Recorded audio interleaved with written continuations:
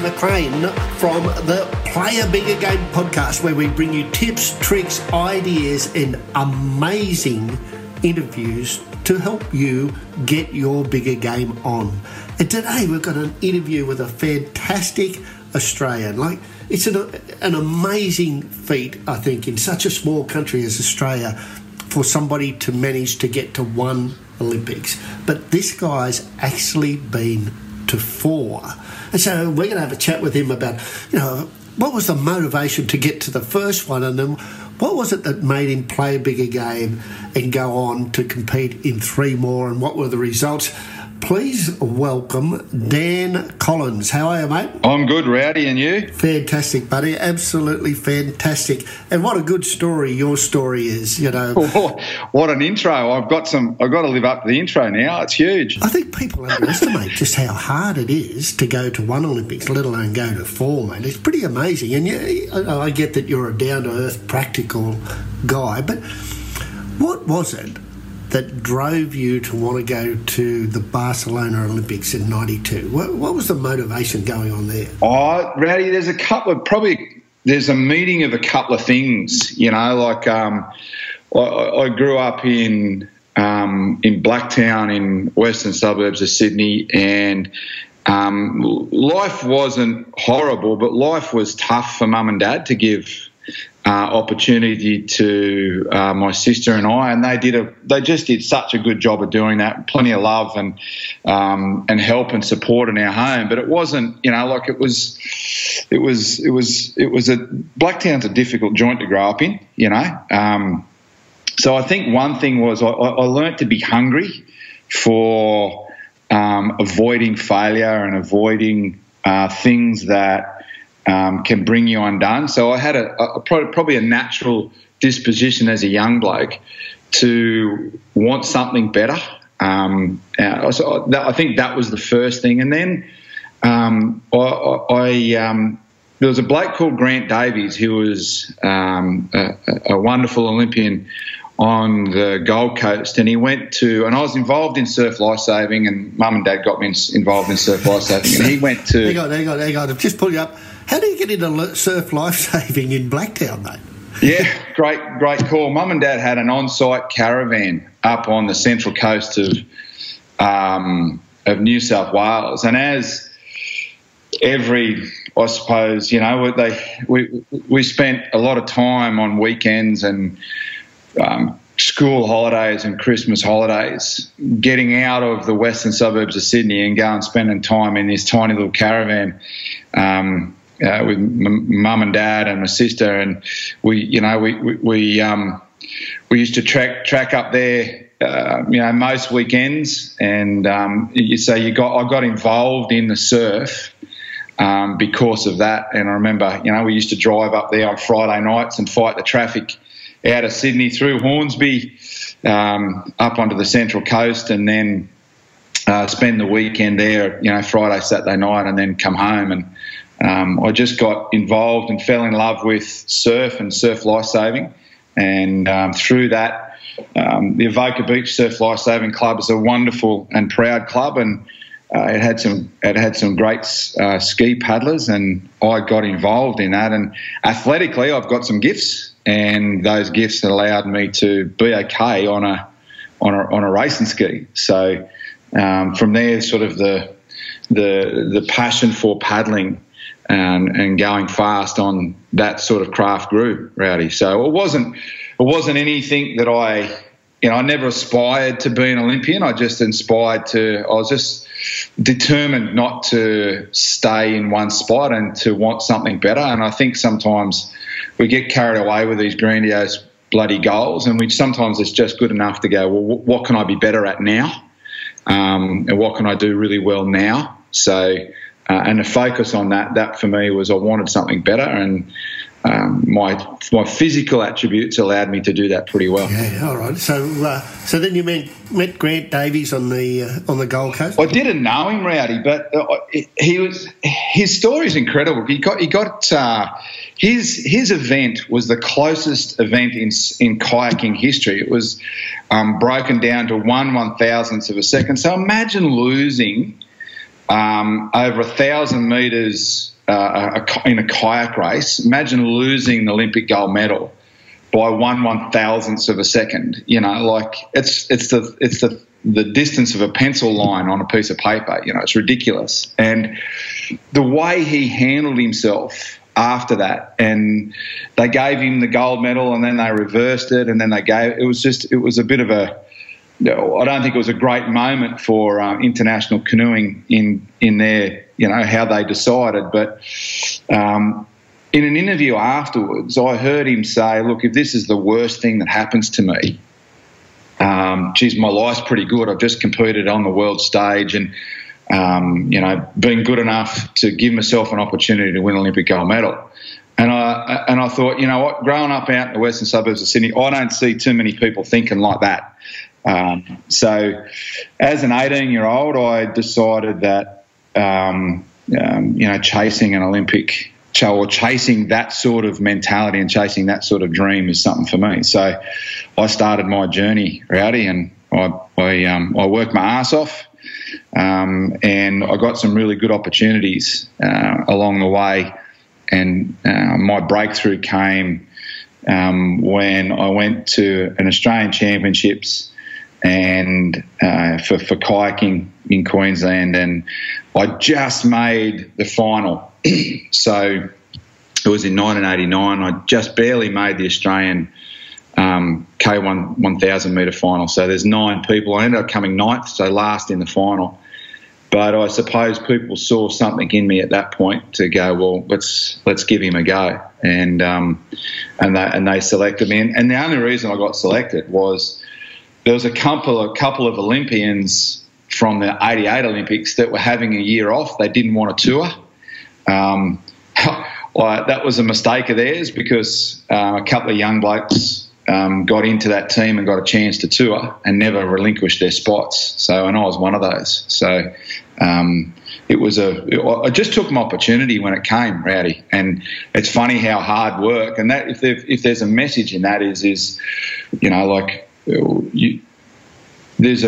you would want something better for yourself all the time, and there's nothing wrong with that. I actually think that's a real noble disposition to want something better and to be working for a better life, a better self, a better environment for yourself and for your family. And the second part of that is that I worked really hard for that. And they're the two key things. I didn't really have this grandiose thing as I wanted to go to the Olympics and win Olympic gold medals and stuff like that. It didn't start like that. It just started like, hey, I've got something here I can be good at. Take that with both hands and see where it goes. So we're going to talk more about this, but I love what you just said, and I think the people listening will relate to it. Is just take something that you're good at and find a way to be better at it, yeah, and continue that journey. You'll be amazed where you can end up, like you did. You ended up in Barcelona, and mate, I've heard your awesome keynote. Like, I love listening to you talk from the stage, but I also know that Barcelona wasn't one of your proudest moments. Can you share that story? Yeah, sure.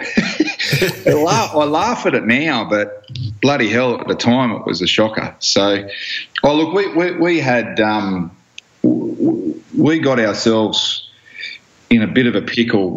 Our coach, for only political reasons, wasn't selected, and this was the man that dragged us from pretty ordinary and gave us all the skills and attributes, and gave to myself and Andrew Trim. Trimmy was my doubles partner, so we paddle over 500 or 1,000 metres in a kayak, a men's kayak pair, and the guy that took us 3 years and guided us through and helped us improve as people and as paddlers, they didn't select him. And I suppose at this point we lost our way. So that was in March in 1992, and the Olympic Games was in August. And in March 1992, we were well on track to be in position to win 2 Olympic medals, in my view. So we were really well positioned, and we lost our way. And the Olympic preparation is no place for 2 blokes who are thinking like victims, thinking they didn't have choice, and we ended up cracking under pressure. And the Olympic Village, right, it's got plenty of distractions. And I didn't realise, Rowdy, when you get to the Olympic Village, everything's for free inside, right? So I get to the Olympic Village and we were barely hanging on to any resemblance of form at this point because we just weren't in the right headspace. And I describe the Olympic Games like a boa constrictor. It starts really loose 4 years out and just slowly tightens on you. Unless you've got like some deep personal character, then you don't hold your framework when the pressure comes on, and it just squeezes the life out of you. And the Olympic Village did that. But for me, I got distracted. It was the year of the Magnum ice cream for me, right? Prior to the Olympics, I hadn't experienced the wonderful Magnums, and I got inside the village. And for those of you who are listening, when you walk into your service station and there's those Perspex Tops freezers where you can see the ice creams inside. And I as you know, I love my food, Rowdy. I got inside the village and you had these bloody Magnum ice cream machines every 200 metres full of Magnums. And what do you do when you finish training? It's 8:30 in the morning and you're on your way back to your room and there's a free Magnum sitting there and it's 32 degrees already in Barcelona. Well, you have one for breakfast, don't you, Rowdy? So you do. You do. Yeah, look, we lost our way and the pressure got the better of us. And I think it was the fork in the road moment for me that shaped my next 10 years as an adult and as a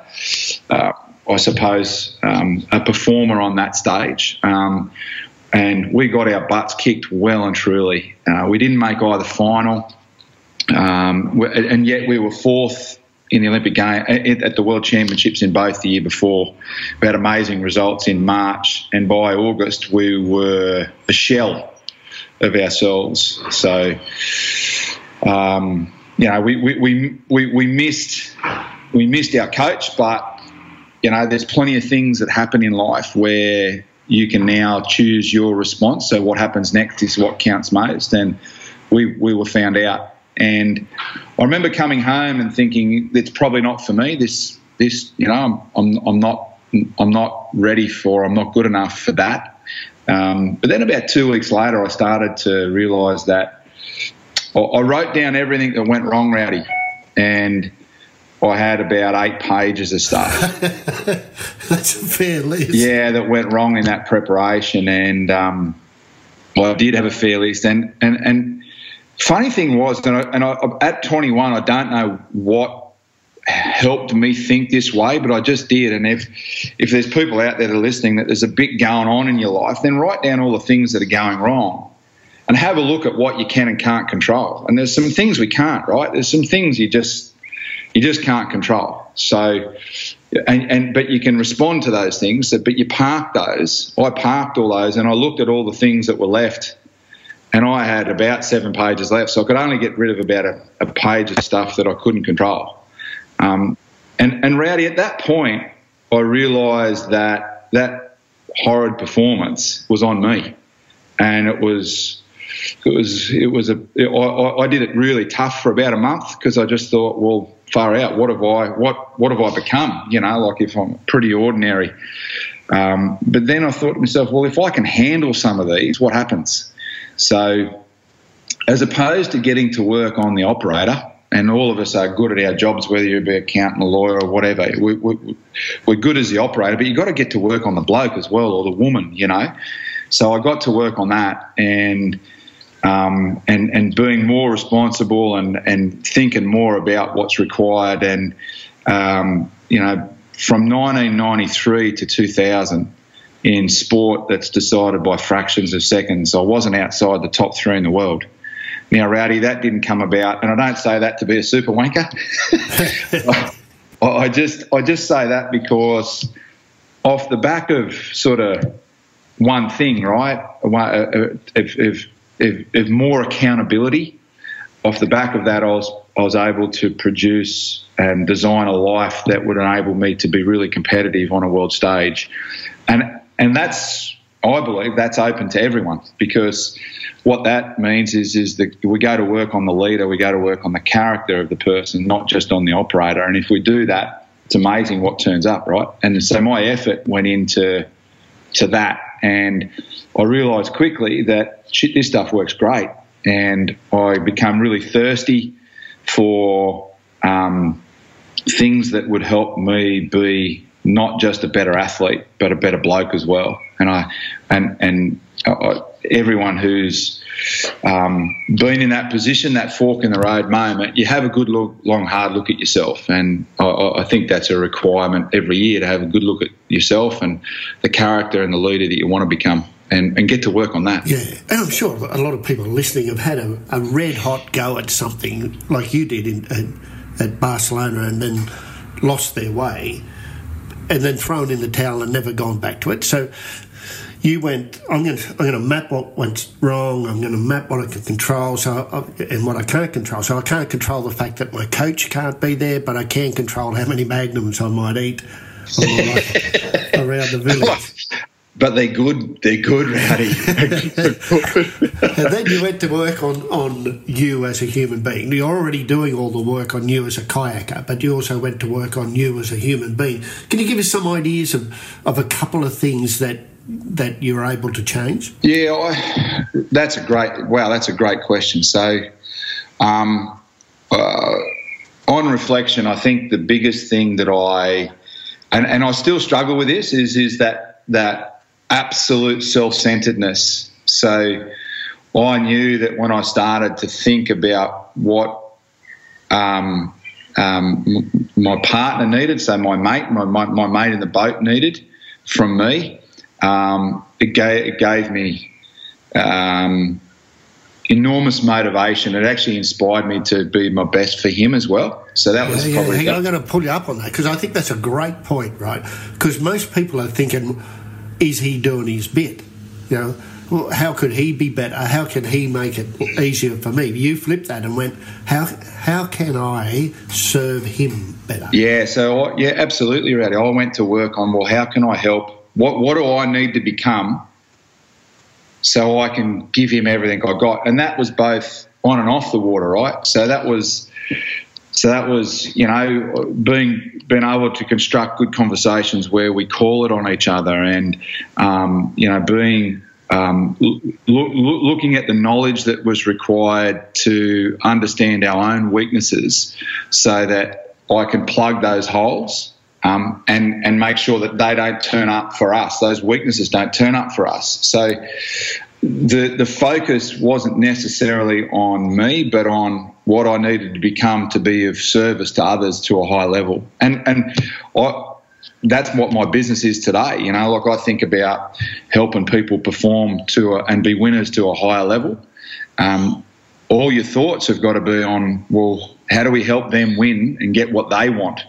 And what do I need to become as an operator and as a person so that I can help them? And that's massively inspiring when you start to do that, because it's if you think about Covey's principle of a win-win, you're helping them be better. At the same time, you've got to be better to do that. And life has a great way of kicking the can for you when you do that. It just does. Life opens up doors for you when you do that. It does. I don't know why, Rowdy, but it just works that way. So you got to trust in that. They call it karma, don't they? Something like that. Yeah, absolutely. It is karma. What goes around comes around, I suppose. And I love that other bit about how many people really embrace the idea of allowing somebody to tell them where the holes are. So I like the idea of you going, well, I want to plug the holes in who I am as a human being, who I am as a performer in the job or the role that I take on. But not many of us invite somebody else in to tell us where the holes are. It's a great point. But what if you don't, Rowdy?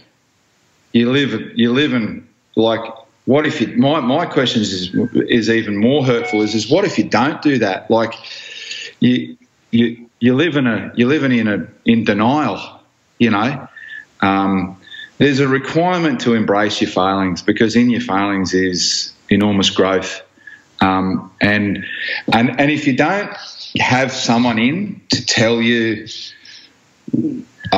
what you're good at and what you're not, then you never receive the feedback that takes you past living in denial. And most of us don't even realise we're living in denial, Rowdy, you know. So, and to embrace that failure, to embrace the realisation that there's things that I need to be better at, I'd rather know that than not, because if I don't know it, then I'm probably choosing to be average at some point soon, you know. And none of us do. Everyone wants a sense of progress and a sense of,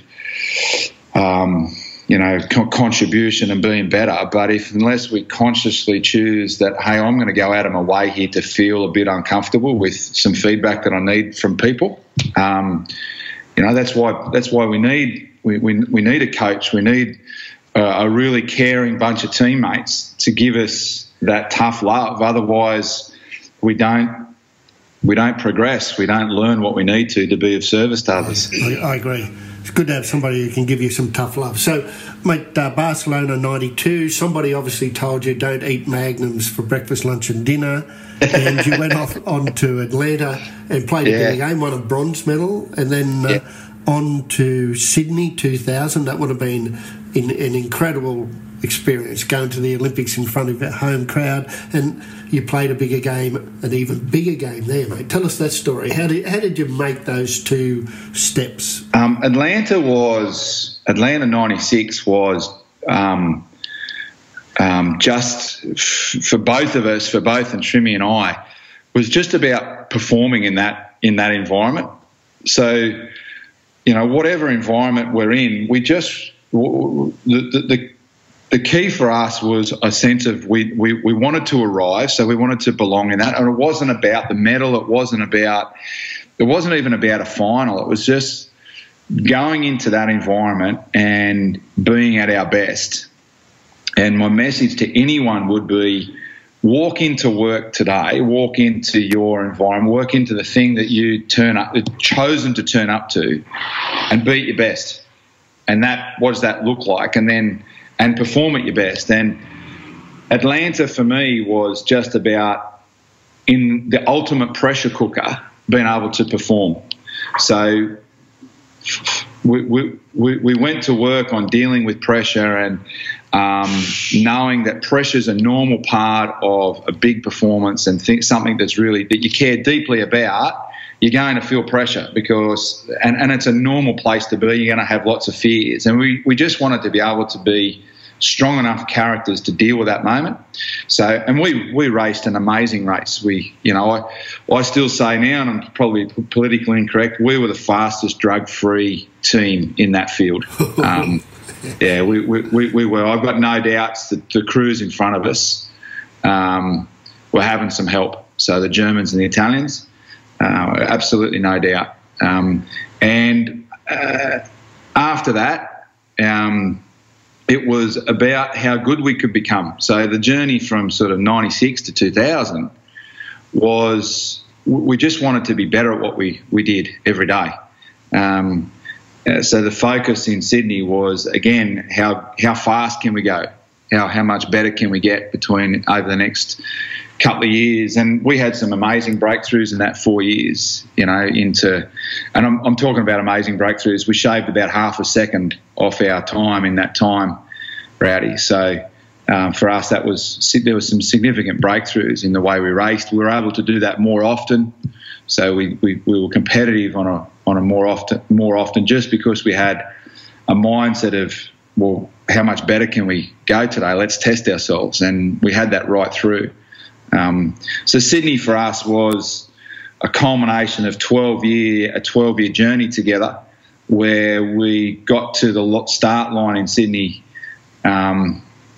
just wanting to be at our best and wanting the test in front of us. So Sydney was hugely enjoyable for that reason, is that it was the ultimate test, and we wanted that. We'd arrived at a point where we needed that test to feel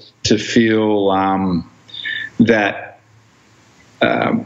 exhilaration, I suppose, around the performance. So it was a wonderful Olympics for that alone, let alone the fact that it was in our home country. And it's amazing, isn't it, that you kicked off this journey in Blacktown, travelling up to the Central Coast, got into the surf club, started paddling, and the full circle, you come back almost to Blacktown again and managed to win a silver medal at the Sydney Olympics. Pretty incredible, eh? Yeah, and funny you should say that, Rowdy, but the kayaking course is out at Penrith, which is, as you know, it's 10k from Blacktown. So, it was where I finished it was out west, where I started it. And, mate, we've got to wrap this up, but then you went on to Athens, competed again there. Yeah, Athens was, when I finished in Sydney, I spent 2.5 years out of the boat because I thought I was finished. And I went and I worked as a consultant, did some time with the Sydney Roosters premiership winning team down there in Sydney, and with the Australian Sports Commission and the AIS.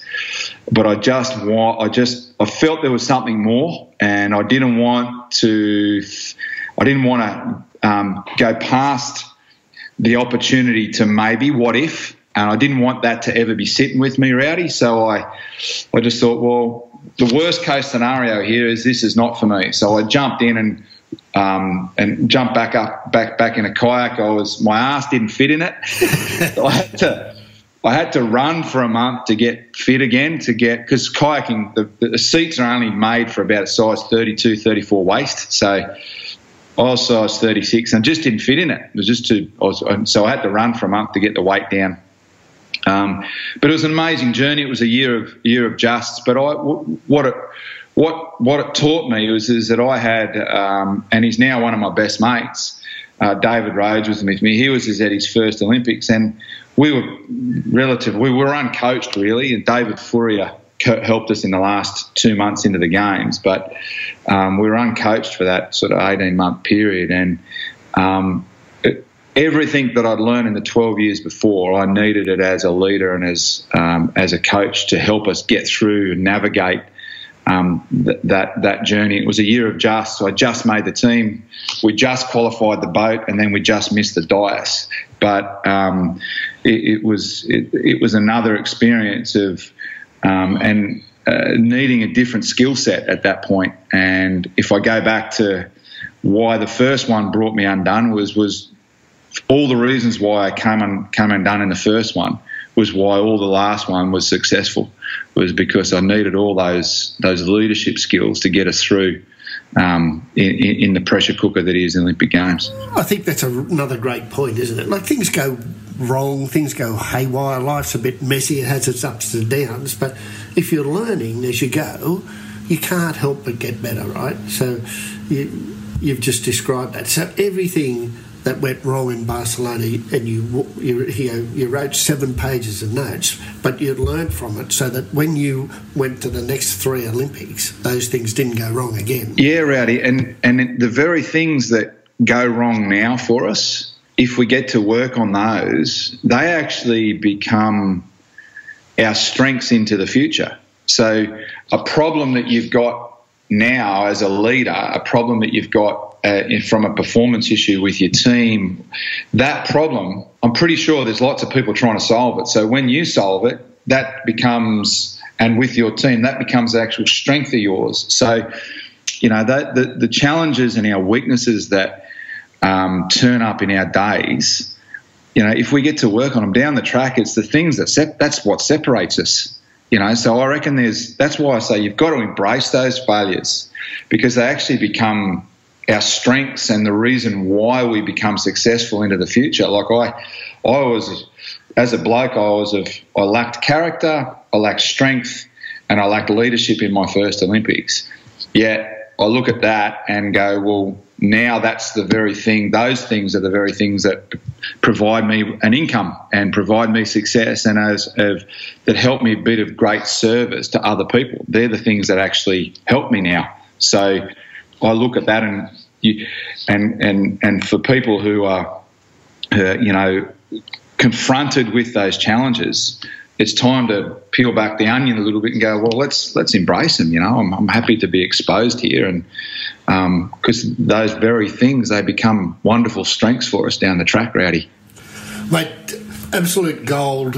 I know you've got so much more that you could tell us about, and we don't have time, but mate, I know you still have a weakness for magnums. So if somebody wanted to buy your Magnum and chat about how you might help them out or work with their business or company, how does somebody get in touch with you? The best way to go, Rowdy, is just have a look at my website, just dancollins.com.au. So get on that and give us a buzz. There's all my details, my email and my phone on that. So dancollins.com.au is how to get in touch, and I really appreciate the opportunity to have a chat to you. Your wisdom's always wonderful for me, Rowdy. So, it's been great having the chat to you too. And that's Collins with 2 L's? Yeah, Collins with 2 L's, COLLINS. So dancollins.com.au. Awesome, mate. And I know you're doing some great work with people all over the globe, and maybe we'll get you back one day and talk about the story beyond the Olympics, because a lot of people go, well, if you competed in Athens in 2004, there's been a lot of water under the bridge since then, and they'd probably like to hear that story. So maybe, mate, we'll get you back in a few months and have that conversation. I'd be delighted to, Rowdy. Absolutely. Mate, that's awesome. If you want to get in touch with Dan, go to dancollins.com.au and get some more ideas from him about how you can play a bigger game in business, leadership and life. If you want to ask me a question, send an email to podcast@rowdymclean.com and I'll be happy to answer that. If you want to hear about a particular subject, or you know somebody who would be awesome on the Play a Bigger Game podcast, always feel free to pop that into an email to me as well. We've got a closed Facebook group called Play a Bigger Game, so if you're listening and you'd like to join that and be part of that discussion on Facebook, we would love to welcome you to that. Dan, thanks again for talking to us on Play a Bigger Game. Hope you have a fantastic year, mate. Talk again soon. Thanks heaps, Rowdy.